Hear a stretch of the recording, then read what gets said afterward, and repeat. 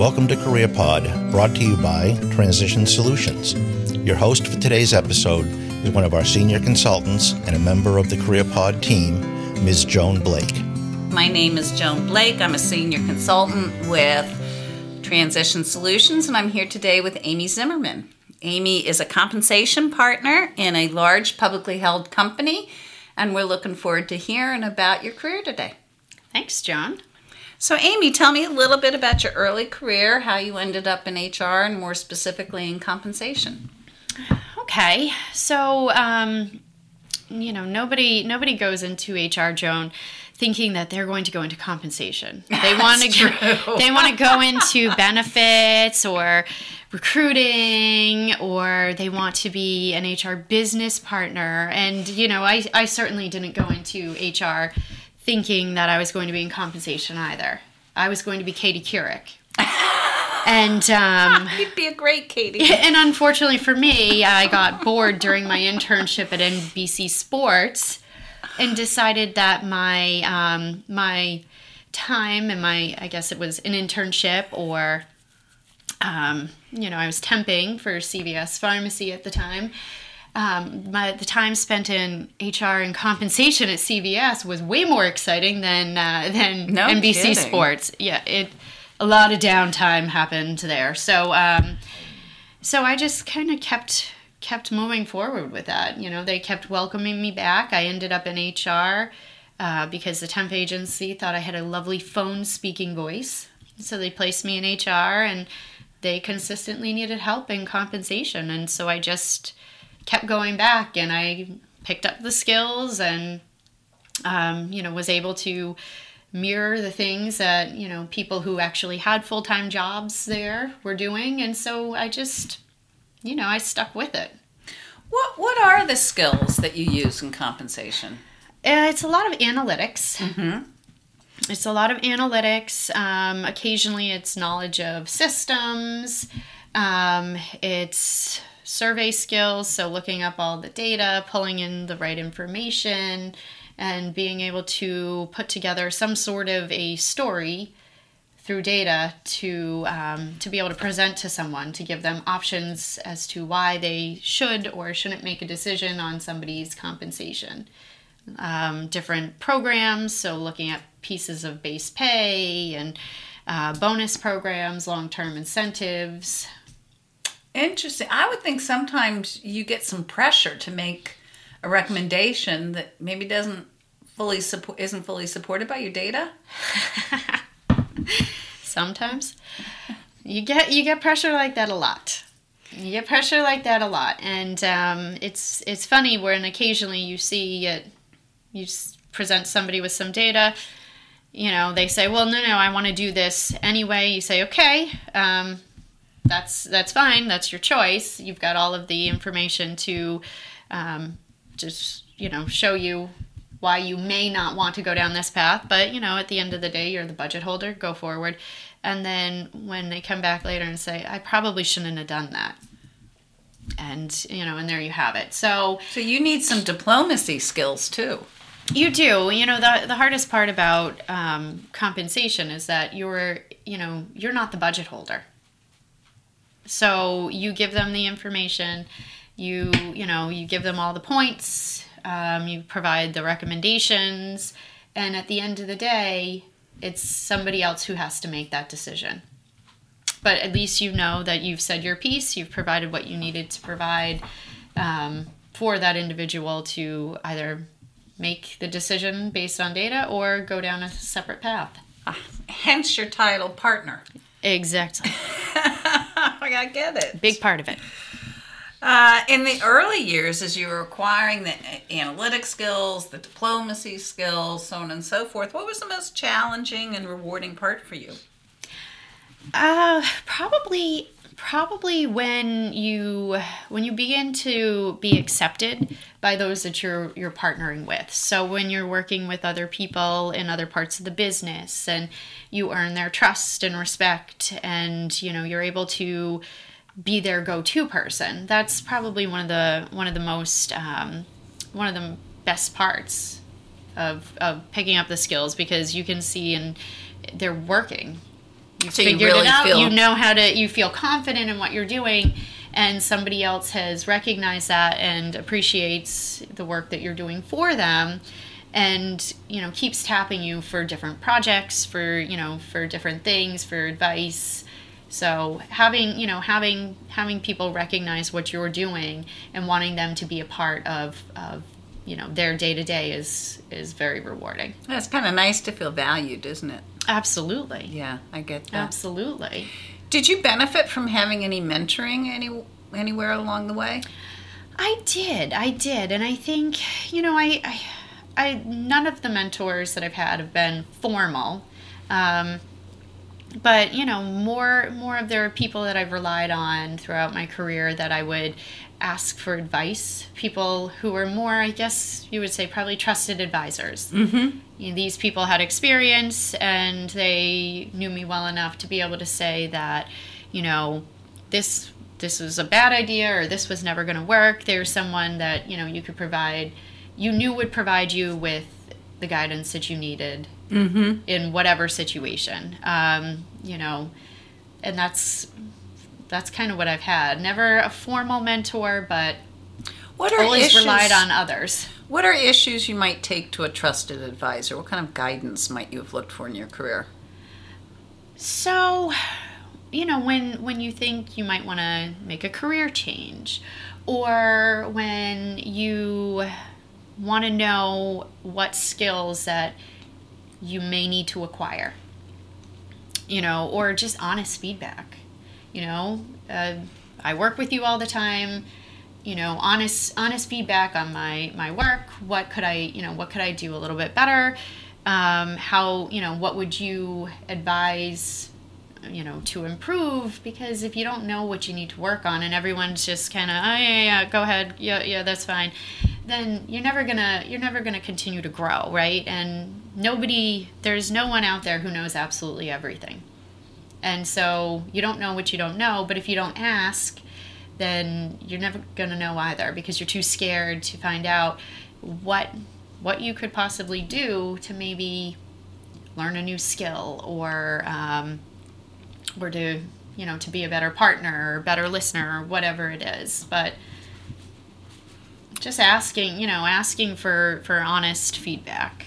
That's awesome. So when you think about the impact of technology over time, from where you started to how your work is done today, what has changed in systems, tools, processes? So systems always change. And when you say the word technology, it makes me laugh, because I am not very good at technology at all. The worldwide interwebs is not a good place for me. I'm not very good at it. I can never find anything I'm looking for. But technology changes everything. So in HR, there's typically some sort of an HRIS system. I've worked with several different ones, some that are really user-friendly, like a PeopleSoft. Workday is actually surprisingly user-friendly. And then you've got others, like Oracle, that was like a total disaster. Spent more time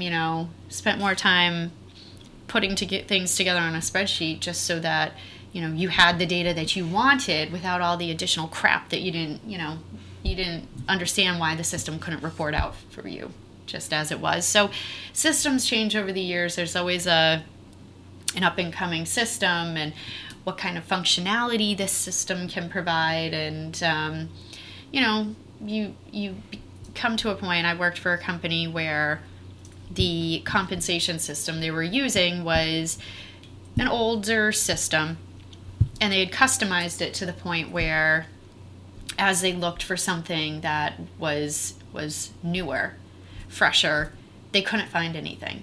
And they couldn't find anything because a lot of the systems don't want you to customize the hell out of it, because when they do an update to it, it breaks everything you've done. Oh, sure. So, I get that. So, here the company, I think I was there for probably 4 or 5 years, and I had been to at least 2 or 3 different meetings where we were going to look at a new system.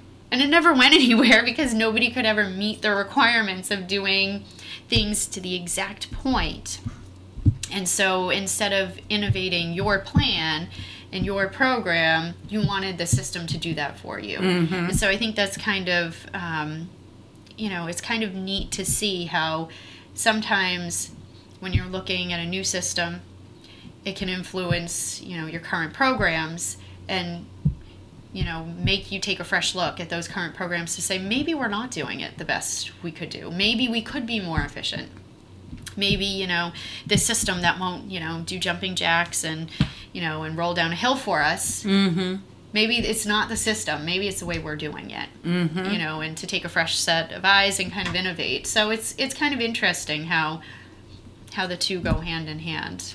What does innovation in compensation look like? Can you give me an example of what you mean by that? Well, in compensation, it can be innovating a bonus program, for example. Okay. So sometimes, some companies, the way they have their eligibility rules set up, or the way that they calculate the bonus, or the metrics that are used to calculate it might not be the most innovative. I've worked at companies, for example, where every time someone had a salary change, it was like a specific calculation for the bonus versus taking the salary at the end of the year.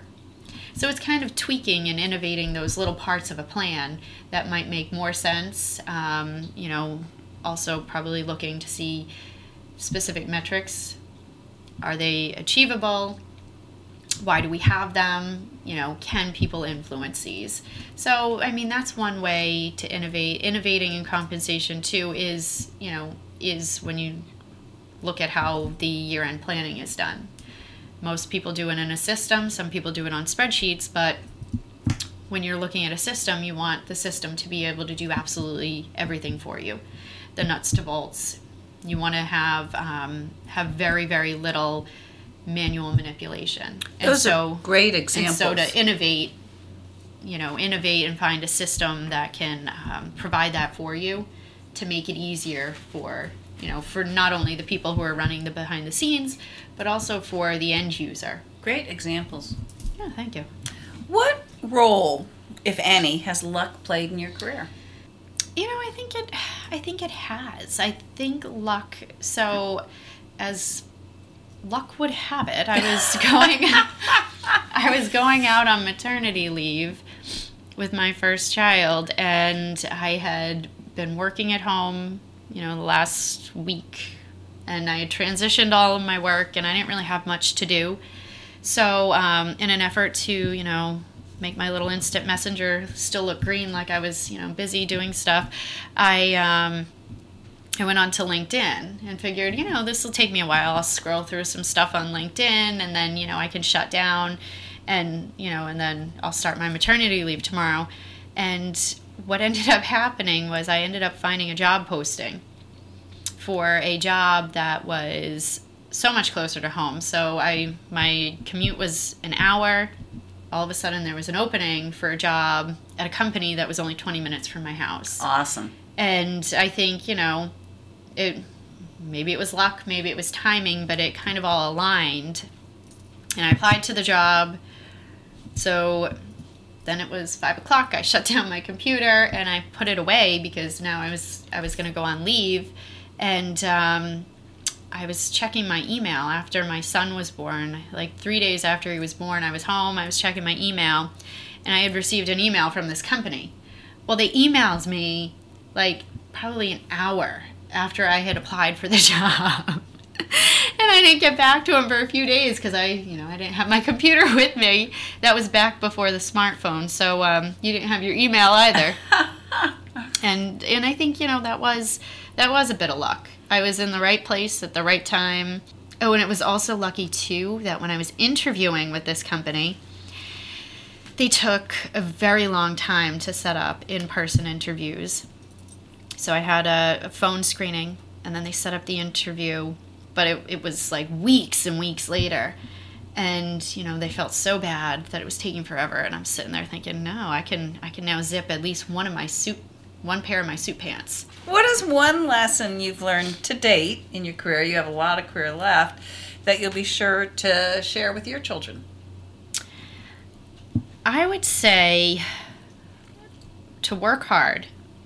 To work hard, take pride in your work. Make sure that, people know your value, but do not sell your soul. Create boundaries. Don't work long nights, don't work weekends, do not work on vacation. Create your boundaries, because if you don't do it, nobody's ever going to do it for you, and they're going to take advantage of you. And life's too short. So work hard, value your work, but do not sell your soul. Thanks so much for being with us today. That's great advice for anyone. Take good care. Thanks.